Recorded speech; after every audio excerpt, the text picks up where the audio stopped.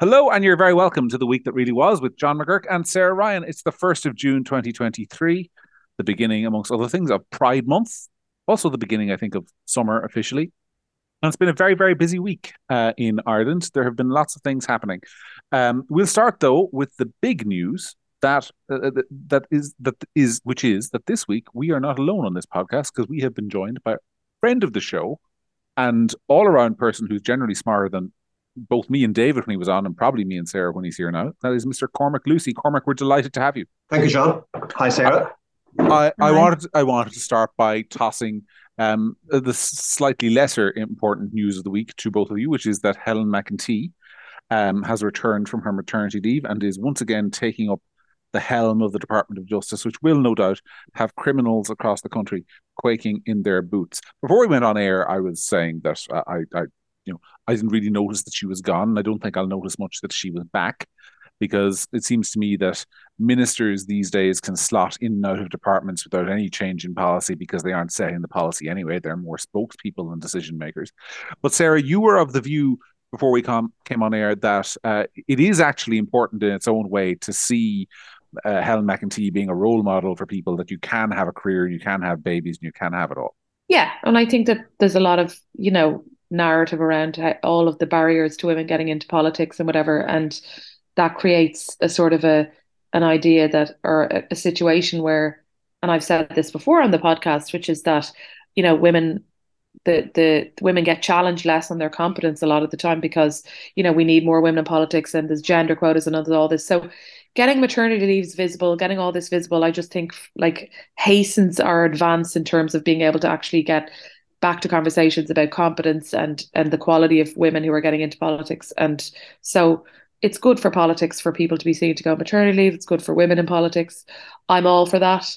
But the fact that you can slot in and out like that kind of without much of a problem kind of was a bit worrying from a ministerial point of view at the same time.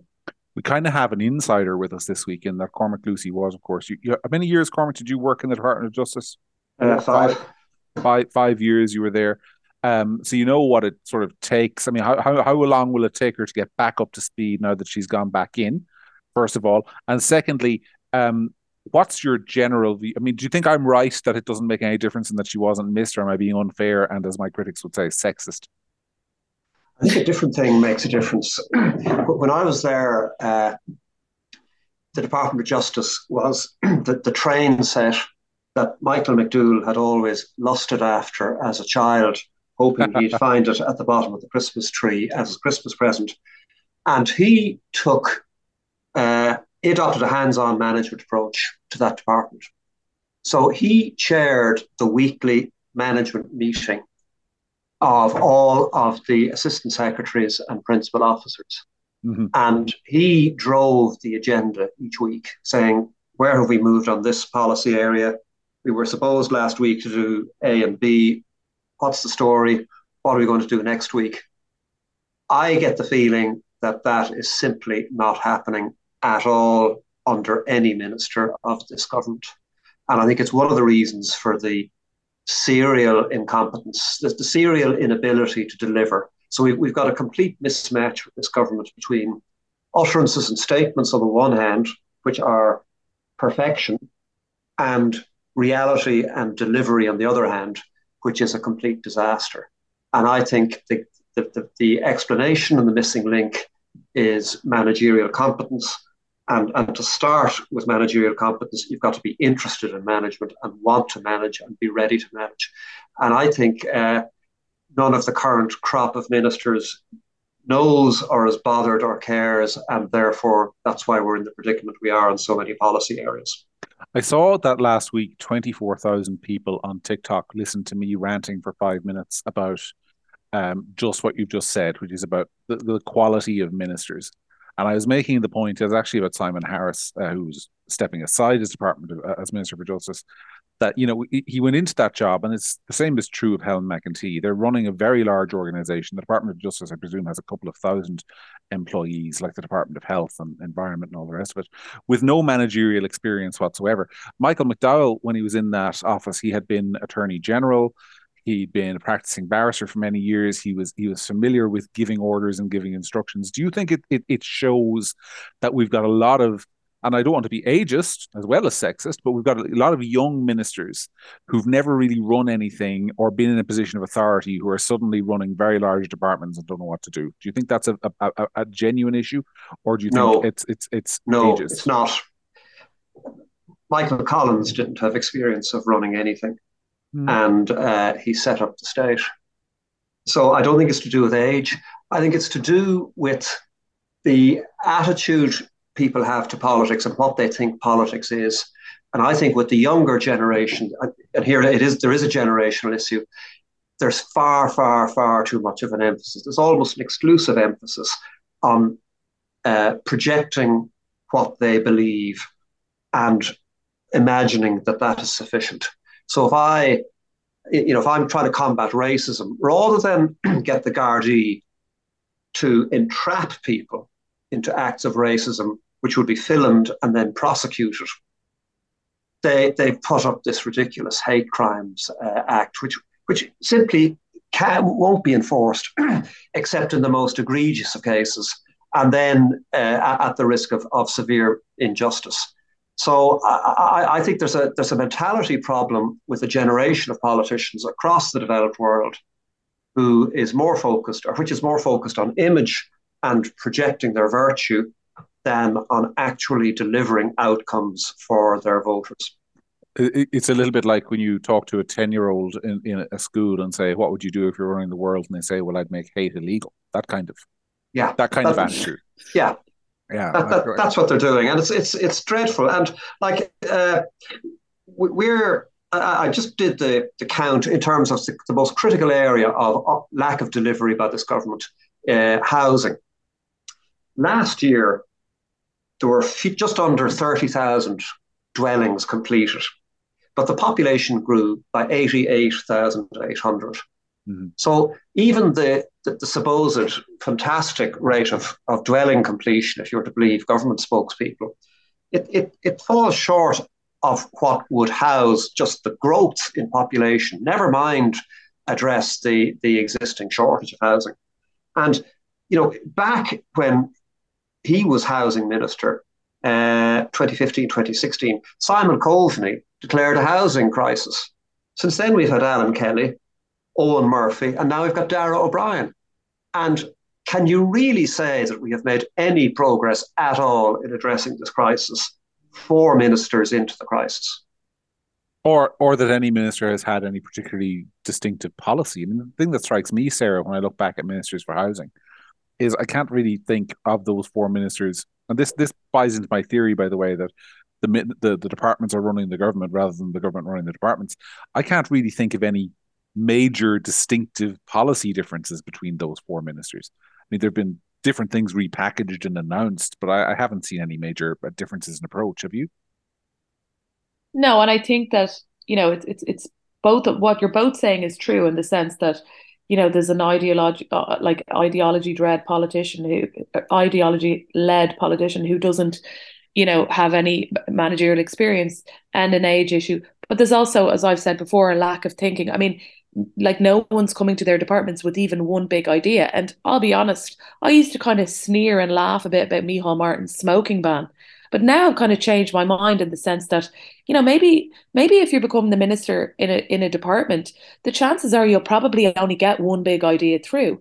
And that might be enough for your time there. And it's something to hang your hat on and be proud of. And I haven't seen a lot of one big ideas in any department in a long time. Yeah. And that comes from a place of, you're right in the sense that, or Cormac's right in the sense that the ideology issue is massive, and that goes across the world, that now it matters what you think about, how woke you are and how you virtue signal on a number of key issues is the most important thing about you. But I still think that as well as that, an experience, and we've discussed this on the podcast before, John, like I can literally remember key moments in my career, and I wouldn't say that I'm experienced enough by any stretch of the imagination to be a minister, but I can remember key moments in my career when I first managed one person, when I first managed 2 people, when I made mistakes and I absolutely was quaking in my boots when I made mistakes on spreadsheets, being called up in a meeting to account for myself. And now we have people who manage billion euros worth of portfolio who have no experience of accountability, managing one person, or any of those things, and we just accept it. Yeah, we do. And by the way, I know you said Micheál Martin, but I was just checking there. He's been in politics since 1989, which is 5 years fewer than I've been alive. And the smoking ban is really it. That's it. That's what he has to show for 30, I know, and like just to be 35. clear, I'm not saying that he's and something to aspire to, but what I will give credit for is the smoking ban was an idea. He brought it to fruition. Like He did. that's it's something. But And the danger is he set a very bad example, and now we've got Stephen Donnelly doing a pale imitation of this, putting warning labels on bottles of wine and driving the Italians and the French nuts. mm, And now we have restrictions on vaping. There's talk of fat taxes. There's the minimum alcohol pricing. We could go on all day, but I do want to move on because it's very important to mention before we're going to talk about economics in a while because we have Cormac with us, but I want to spend a little bit of time talking about the other big news of the week, which was that the Oireachtas endorsed this week. Now, we're not sure whether it will become law because it's an opposition bill and it was only in second stage, so it may not become law in its current form. But nonetheless, the Dáil, the elected House of Representatives in Ireland, voted this week to enable abortion up to 6 months of a pregnancy and to decriminalise it in almost all circumstances, which is an expression of will by the elected parliament. That's what they're in favour of, which is controversial enough if it didn't come just 4 years after the people of this country voted by a comfortable majority in a referendum to change the law on abortion on the understanding that there would be strict limits and that it would be at 12 weeks and that abortion would be illegal outside of what was described at the time as a very limited range of circumstances. Sarah and I think it's a matter of public record, both voted no. So I want to come to you on this, Cormac, because you, I hope I'm not telling tales at the school there, but I understand you voted yes. What's your view on how quickly the legislation has evolved as somebody who did vote yes? Well, I did vote yes, and I wrote publicly about why I was voting yes. But I was. It took me a while to make my mind up, and I was a bit of a fence sitter prior to that, and I wasn't an overwhelmingly enthusiastic yes voter. I think there's a fundamental issue facing us again across the developed world regarding democracy, and when you listen to spokespeople from countries that are not democratic about democracy, they suffer from the illusion that democracy is majority rule, and that if only the majority could get to vote in Russia, they'd throw Putin out and life would be wonderful. My understanding of democracy would go a significant step further, and it is that the defeated people accept the verdict of the election. And that is democracy in the sense that you've got give and take from both sides. You've got an objective way of counting the vote. And when the votes are counted, you accept the result and life can resume to normal. And I think one of the big problems we have these days is that acceptance of defeat has gone out the window. Now, the most obvious example is Trump and the 2020 election. But if you go back to Trump and the 2016 election, it's absolutely clear that Hillary Clinton and her supporters did not accept his election, and they contrived this whole Russiagate thing to try to overturn the outcome of that election. My concern, coming back to the question you asked on this abortion bill that was passed in the Dáil this week, is that here we have a case where the victors may not be accepting the outcome of the election. That, as Sarah says, the amendment was changed, but on the understanding that there would be a restrictive form of abortion permission thereafter. And this Dáil vote overturns that. And allowing an abortion up to 6 months, you're really pushing up to the level where children can survive at that level. I had two nephews born very premature, and they survived. They've both got stunning master's degrees. They've just passed and are in the workforce. So I just think at a constitutional, democratic, public policy level, what they're doing and the way they're doing it is mistaken, and it's going to add to certain people's feelings that the system is always rigged against them, and if you give these guys an inch, they'll take a mile. Mm-hmm. Sarah, I was saying on social media today that I hope people, regardless of what their views on the topic might be, might consider the next time there's a referendum and they're told that something will be restricted, whether or not they believe that. I mean, I think the people who should be most upset about this are the people campaigning for assisted suicide. Because if there's a bill introducing assisted suicide, it will be sold to the public on the basis that it's very limited, very restrictive, only for people who have very terminal illnesses, and it will never go further than that. How can anyone take that kind of promise on a topic like that seriously, having watched what happened this week? Is that something that strikes you, or do you have more fundamental objections? Well, I mean, I obviously have fundamental objections, but like that's kind of written off by the fact that I voted no. I think the people who should be, you know, annoyed about this are people who are, kind of on the fence um at the time and voted, like the narrative throughout the referendum was definitely about a restrictive regime. It was only in this case, it was only in that case, it was only to allow the hard cases of people who were traveling or whatever. And that's proven to not be the case, that there's an agenda here that is to drive this for the most liberal possible abortion regime possible. So for people, and I've said before, it's not a secret that, I come from a family that's literally split down the middle. My parents are pro-choice. They were yes voters. I'm not. Some of my siblings aren't. And, I think that people who voted yes, on the basis of a restrictive regime should be annoyed, should feel calm because they were. And yeah, future referenda on other issues, very much taking with a pinch of salt or a good handful of salt anything that you're told by the government. Once the power on this issue was taken away from the people, it was going to be anyone's guess what would happen in the future. And the other thing about it is that the breakdown of the vote was really cynical in my view and really disappointing. Loads of people abstaining, just not showing up for the vote, just a level of cowardice.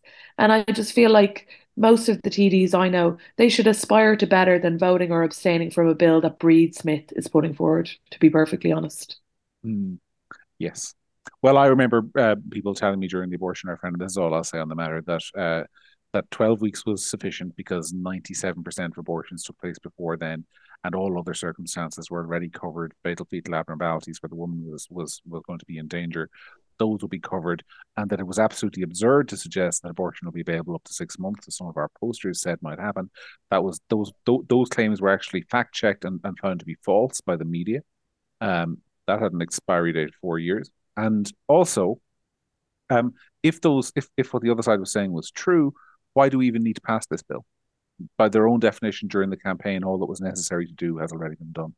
So I think in terms of which side in that referendum we're telling porky pies, I think there needs to be a little bit of a reassessment of that. But we won't spend too much more time on it because I think it's one that speaks for itself. And if you don't see the problem, we can't help you. Moving on. This week, the Irish Fiscal Advisory Council issued a warning to the government, Cormac, in which they basically said that there was no room for tax cuts or indeed any kind of spurge in spending because of how volatile the Irish tax base is. It said that most of our corporation tax revenue, on which the country's surplus is founded, is based on the contributions of just 3 entities, which is interesting and concerning in its way. I suppose a lot of your views on depend on how stable you see those entities as being. But we also had this week an increase in tax for people driving cars. Fuel went up in price. We see continued plans to introduce new taxes and fees on things that the government don't think we should be doing. We've got, you mentioned the wine labelling, which isn't a tax, but there are various other examples of sort of sin taxes being introduced. And the statement that bothered me really this week was I think it was Michael McGrath who said that if he didn't put up taxes on fuel, the state would lose 700 million euro, as if it's the state's money and not the people's. So I just wanted to get your view on what the Fiscal Advisory Council did, whether the government should be listening to them, and sort of your general take on the economic situation in the country as it's played out over the last couple of weeks with the argument about tax cuts and whether or not we can have. Well, I think the Fiscal Advisory Council is a very useful addition to the Irish economic landscape, and they do excellent analysis. And their essential job is to make sure that the Irish government, in terms of its budgetary policy and the macroeconomic impact of that, stays on the straight and narrow, and that they produce a Goldilocks solution where they're not doing too much, they're not doing too little, they're doing what's right. My concern about IFAC, the Irish Fiscal Advisory Council, and other public sector worthies who opine on fiscal policy, such as the Central Bank and the ESRI, is that they seem far more ready to shoot down suggested tax cuts than they ever are to shoot down suggested expenditure increases. And there's a political asymmetry, perhaps bias in their stances that I resent, I have to say. And if we look at if we just look at taxation, I've written a piece for the Sunday Times this weekend, and I was looking at this question, and I just wanted to look at a really narrow part of tax policy, and that was the relationship of the threshold before you become a top income tax rate payer, before you move from 20 to 40%. Mm-hmm. I wanted to look at the relationship between that threshold and the average wage. And we've heard lots of talk from the left that Fine Gael and Fianna Fáil are right-wing parties. I've heard one right-winger that I know very well say that he visited Paschal Donoghue's office, Dáil office, when Fine Gael were in opposition, and the bookshelves were garlanded with books from Friedrich Hayek and the like. But when you examine Fine Gael's footprint on this key question, they have been allowing average wages rise much, much faster than they have raised the tax band. So as a result, even in good years, from 2015 onwards, they have been allowing an increased share of taxpayers move up into the higher tax bracket. They have been allowing people already paying the tax bracket have to pay an increased share of their. They've been pushing through stealth income tax increases. And I can guarantee you one thing, we will never see analysis of that from the ESRI or from the Fiscal Advisory Council. And it irks me. And if I were in Michael McGrath's shoes, one of the first thing I'd be doing would be saying, why are we spending a lot of state money on analysis that isn't aligned with our political interests and maybe aligned with the interests of those who may be opposed to us? So I'm for tax cuts. I accept IFAC's logic, and I would accompany the tax cuts by a bit of extra spending constraint so that the overall fiscal impulse being given by the government was unchanged, but that the emphasis of government goodies shifted considerably from increasing government spending towards giving tax relief. That makes sense. I mean, Sarah, it strikes me that we've got an NGO for every group in this country that is funded by the state, except taxpayers. I look in Britain, there's the Taxpayers Alliance. In the United States, I can't remember what Grover Norquist's group are called, but they represent the interests of taxpayers. And I sometimes wonder, if you and I ever kind of fall on hard times, whether we shouldn't set up a group, call it the Taxpayers Alliance, campaign for lower taxes, and go to Michael McGrath and say, well, you fund every other NGO, will you fund us to do important research on the interests of the people who actually run the state? I don't think we get much cash, though, would we? No, we probably wouldn't even get the meeting, to be honest, because we're alt-right or whatever we are at the moment. And these kind of ideas, the very idea that taxpayers would get some of their money back is, practically blasphemous at this point. So no, I don't think we'd get very far. But I think that there is a huge cohort of people who are massively underrepresented in this area. And I've spoken before on the podcast about friends of mine, two couples, pretty good earners, paying childcare, paying mortgages, paying this, paying that, and their disposable income at the end of the day being very, very, very low, and equal nearly to social welfare after all their bills are paid. And so I think those people are very unrepresented, and I think that the reaction to it, the idea of tax cuts being floated a couple of weeks ago was, you know, depressing. But some of my friends who aren't particularly political kind of aghast at the idea that it was snatched away from them so quickly. You know what I mean? And given what they're paying, they're just no one speaks for them. Put it that way. Hmm.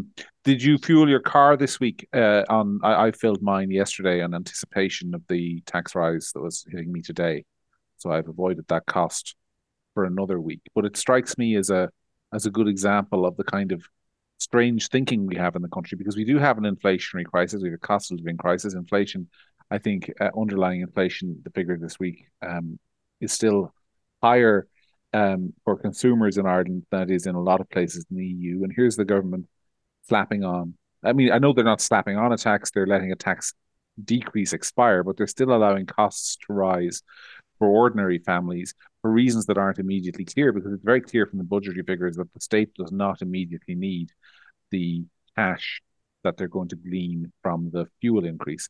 And it just struck me, it's one of those things that has a bit of cut through. My neighbor, who's not a very political person at all, was raging about it at me today. It's the kind of basically political decision that strikes me as a little bit boneheaded. It's a very easy thing to just say, no, we're going to let that go for another few months.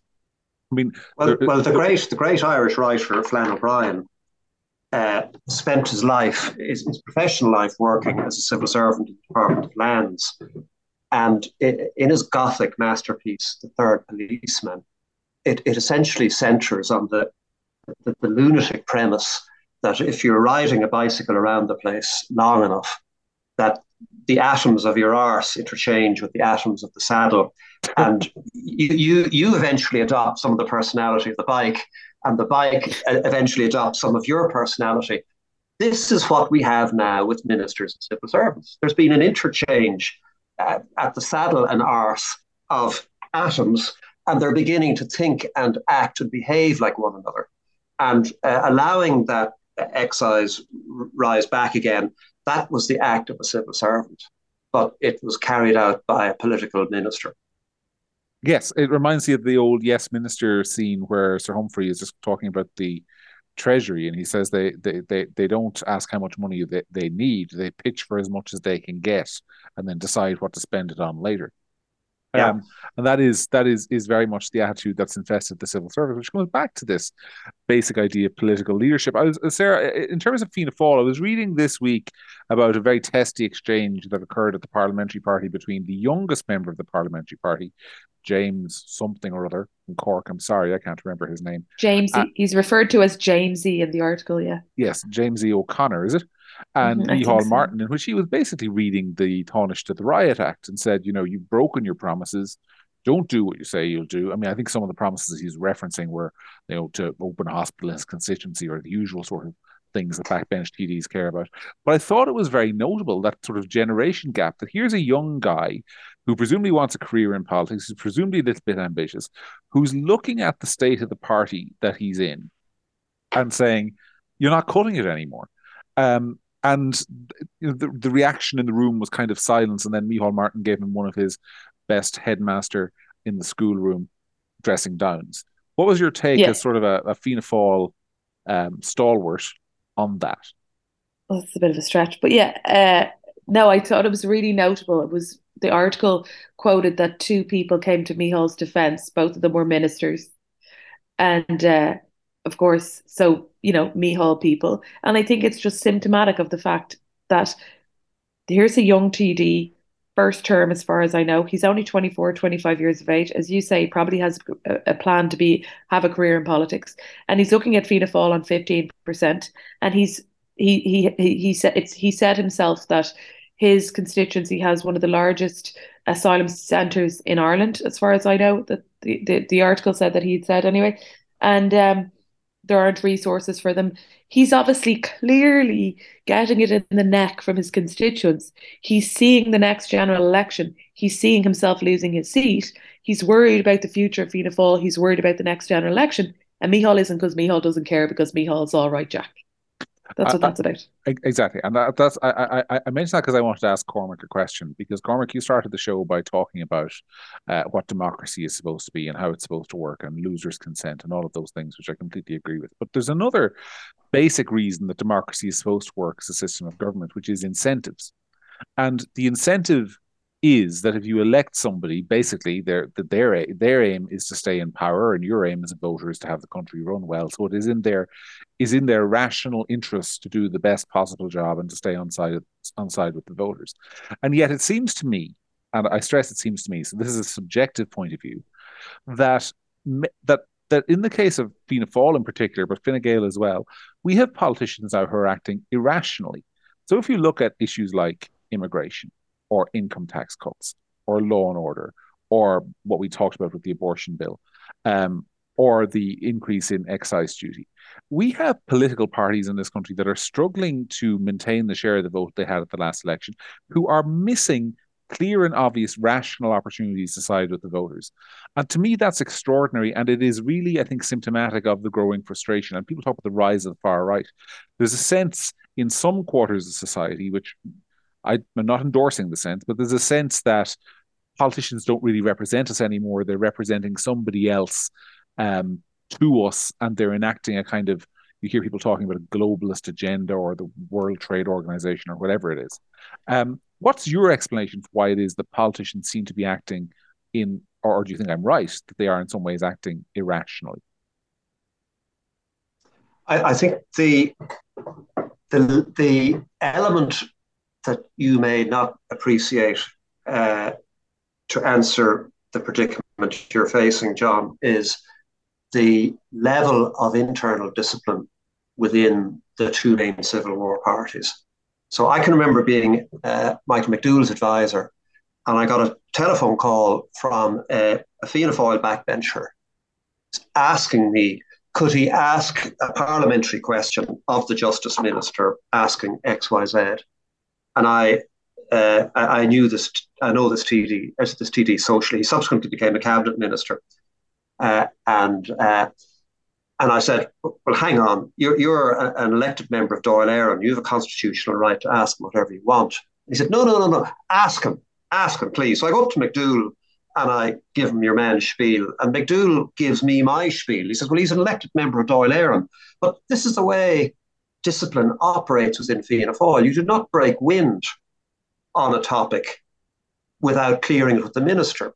So the letter from the three Fine Gael junior ministers, there's no way that was constructed without clearance from above. Mm-hmm. And the problem with this is it has the advantage of making the parties disciplined political machines. But if the wrong people get control of the party, that discipline is turned to suppress dissent. And we had that when Haughey led Fianna Fáil. And now we're getting it in advance of a sort of a politically correct agenda that isn't bothered with delivery to voters of key things like housing, health, and education. And to my mind, the only real discipline that Fianna Fáil and Fine Gael face, it's not internal discipline from disaffected members. It is the external discipline of electoral punishment by rival parties. And I think I voted with the party leadership to disband the Progressive Democrats, and I think I made a mistake that day.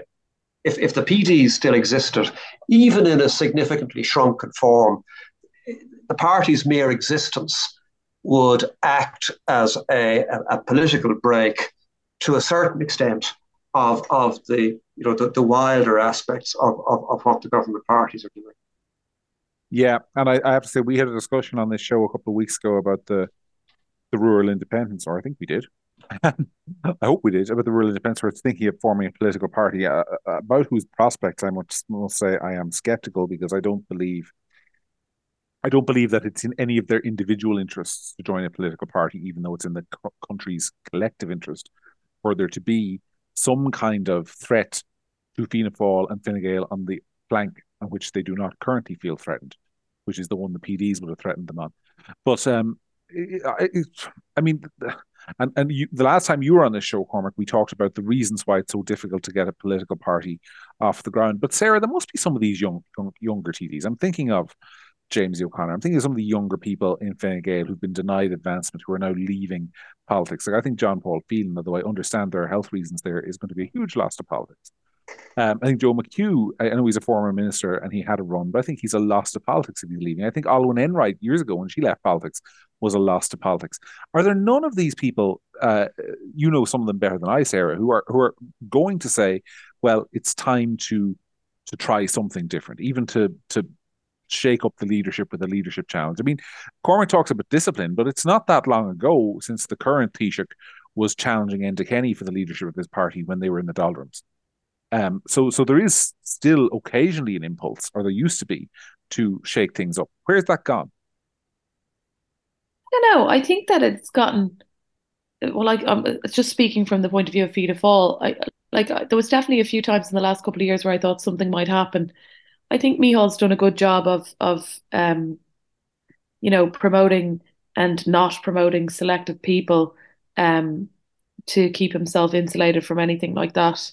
I think a lot of people who are TDs are just there's a sense that they think that their demise is inevitable and they're just sitting back and waiting for it to end. I mean, that's the only logical conclusion I can come to at this point because in different times, I don't think Micheál would have survived Fianna Fáil being on 15% for this long. No. Or Leo Varadkar would survive Fine Gael being in its current predicament. Bear in mind, No. their position in the polls is now worse than what it was in the 2002 election, where I think it was the last good election, Cormac, that the PDs had. And or maybe 2007 was. Forgive me if I'm wrong, but Oh, two. yeah, 02. That was based on Fine Gael being slightly better off in the opinion polls than they currently are. And When another Michael, thing, by the way, another thing, sorry, John, is that, people talk about people in Leinster House and TDs living in a bubble or whatever. And that's true to a point, but they're not that much in a bubble. And I think they're afraid of their life of an election. And I think that everybody knows that if you started messing around and trying to do heaves and trying to do this and trying to do that, you might cause an election. And I think they're afraid of that. Mhm. All right. Well, we've identified all of the problems, and it's been a very depressing podcast so far because we haven't really identified any potential solutions. But I wanted to turn, because we've got a little bit of extra time, to the topic of Cormac, the hate speech bill, because you were mentioning it before we came on, and I notice that your old employer, Michael McDowell, and Ronan Mullen, to their credit, and maybe Sharon Keoghan as well, are the only three politicians in Leinster House who are making a case, but they're actually getting some significant traction from the public. I don't think, and I say this with respect and affection for Michael McDowell, I don't think he's had this much public support in a long time on any issue. And certainly that's true of Ronan Mullen.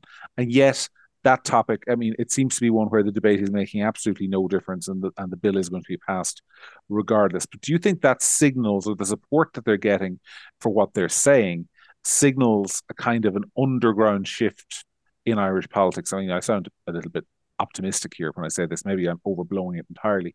But I do get the feeling that there's a shift happening that the political system hasn't cottoned onto on a lot of these issues. And is that your view as well? Or am I being prejudiced? Well, I think people are looking with a genuine sense of horror at political discourse in the United States and the United Kingdom. And this debate that happened the other night was at Oxford University. They're looking at things like that and they're saying, good God, we just don't want that coming here. And then they see this poorly worded piece of legislation. And to all intents and purposes, it is reflecting that and assisting bringing that sort of idiotic political discourse to Ireland, where instead of attempting to rationally debate things, you're severely circumscribed as to what you may say, and then you may face the threat of legal action. And then you've got the Gardaí, uh, having to follow up on a complaint somebody has malevolently made against you, and it just does not make any sense. And the thing that really frightens me, John, and here we're coming back to the question of party discipline, where are the dissenting voices in Fine Gael and Fianna Fáil? Where are they? This legislation, I would have thought, was rather obviously flawed, but yet everybody is just keeping their head down. And I think this is another aspect of the political system that is causing immense unease among voters. It's the feeling that the entire political class has been bought or compromised in some way, and they're all focusing on keeping their head down, and very, very few are willing to speak openly and honestly. And I think that's one reason I'm going to put a tenner or €20 on Robert F. Kennedy Jr. I think he is the absolute opposite of that bought, compromised politician who's sticking with the party line. And even though he may be accused of being a crackpot on a number of issues, no doubt with some justice, but even that, I've watched several videos, interviews with him, and I find it to be emotionally authentic, to be very appealing as an individual, and he's alive, which is not what you can say about Joe Biden. I think that's very interesting. I mean, I've been instinctively sort of writing him off on the grounds that I just can't see the Democratic Party, which so enthusiastically embraced lockdowns and school closures and all the rest of it, turning around and voting for somebody with Robert F. Kennedy's views on vaccination. That's been but I think, regardless of whether I'm right or wrong on that, I think everything else you said is entirely correct. I mean, there's a kind of, it brings us back to the appeal not that long ago. I mean, Boris Johnson, for all his flaws and the fact that he's out of office, never lost in his life an election that he contested. Donald Trump did, but he won in 2016 by being shocking and mainly by saying things that people felt couldn't be said anymore. And we hear an awful lot in Ireland about the rise of the far right, which I think is entirely overblown. But it wouldn't surprise me here if you actually got somebody who was willing to speak openly and refreshingly and transparently without fear of what the press says about him or her, if that person didn't catch fire as long as they weren't, a crackpot. Agreed. So I think there's this huge, I think there's this huge sense. Sarah, you were saying a couple of weeks ago about, I think you called it the nod, the nod that people have, if you meet a stranger and there's like this little dance where you decide if you can talk about something openly or if somebody is of the same wavelength of you. But there's so many people who are sick of doing that dance and just want the open, refreshing conversation on the kind of topics that we've been discussing here and a whole range of others. So, I mean, I suppose I'm really asking where is that person going to come from in Ireland? It might be Robert F. Kennedy in the US. It might be Ron DeSantis. It might be, heaven knows, it might be Donald Trump again. I hope not, but it could be. Um, I mean, where from whence could that kind of thing come? I mean, I think it'd come from Michael McDowell. He put his mind to it, but I presume he doesn't want to. The depressing thing is I don't know, John, because I don't. I do think that that nod is becoming more and more common. I'm certainly noticing more and more that people are just sick of the like Cormac's talking about the culture wars and everything that's happening in America, whatever. But it is here to a large extent already, and people are sick of being told what to think and what they are and aren't allowed, or what's off limits, and you can't say this and you can't say that. Turns out you can say whatever you like. So I think that there is a space for somebody to emerge, to have these, to be honest. And that was part of the appeal of Trump for a lot of people, was that he just said whatever he wanted and he didn't care what people thought. And obviously, a lot of what he said was completely insane, but some of it was funny and some of it was silly. And it was just, I can see how, if you'd had years of Hillary Clintons and this and that somebody who just came out and said the truth or said whatever they wanted was refreshing. And Mm-hmm. but the thing about it in Ireland is that I have no idea where that would come from, to be honest. Um, I think that, like, yeah, but somebody like McDowell, the some of the discourse would be so improved by the PD still being around, but ultimately that kind of honesty, that kind of, someone in step, much more in step with what the public think on a lot of issues. I don't see where it's coming from. All right. Well, on that cheery note, we might say we might say goodbye. Cormac, did you have anything else to add?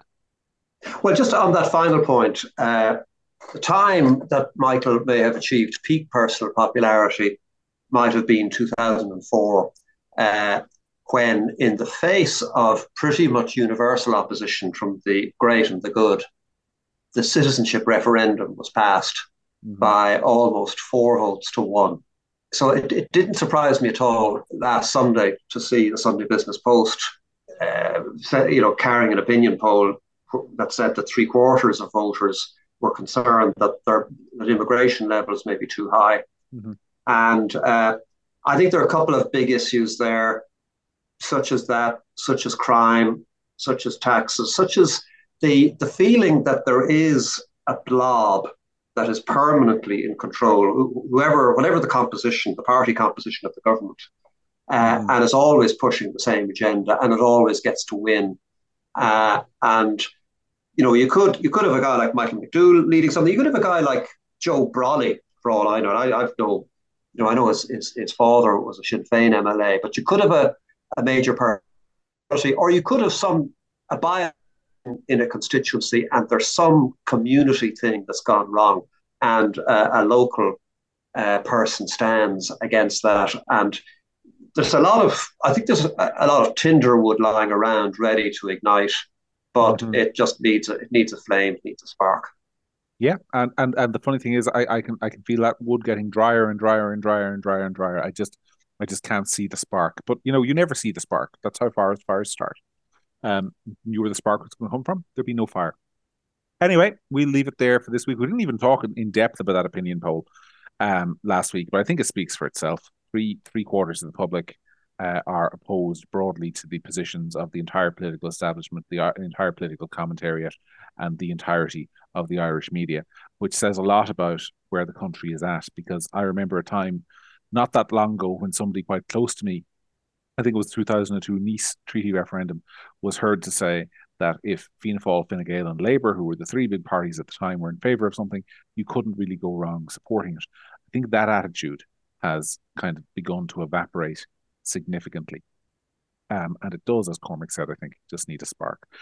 But we'll leave it there for this week. Thank you very much for listening. I've been John McGurk. She's been Sarah Ryan. And our guest has been Mr. Cormac Lucey, whose further thoughts you can read in his column in the Sunday Times this Sunday. Thanks as ever for listening. Sarah and I will be back next week for another edition of The Week That Really Was.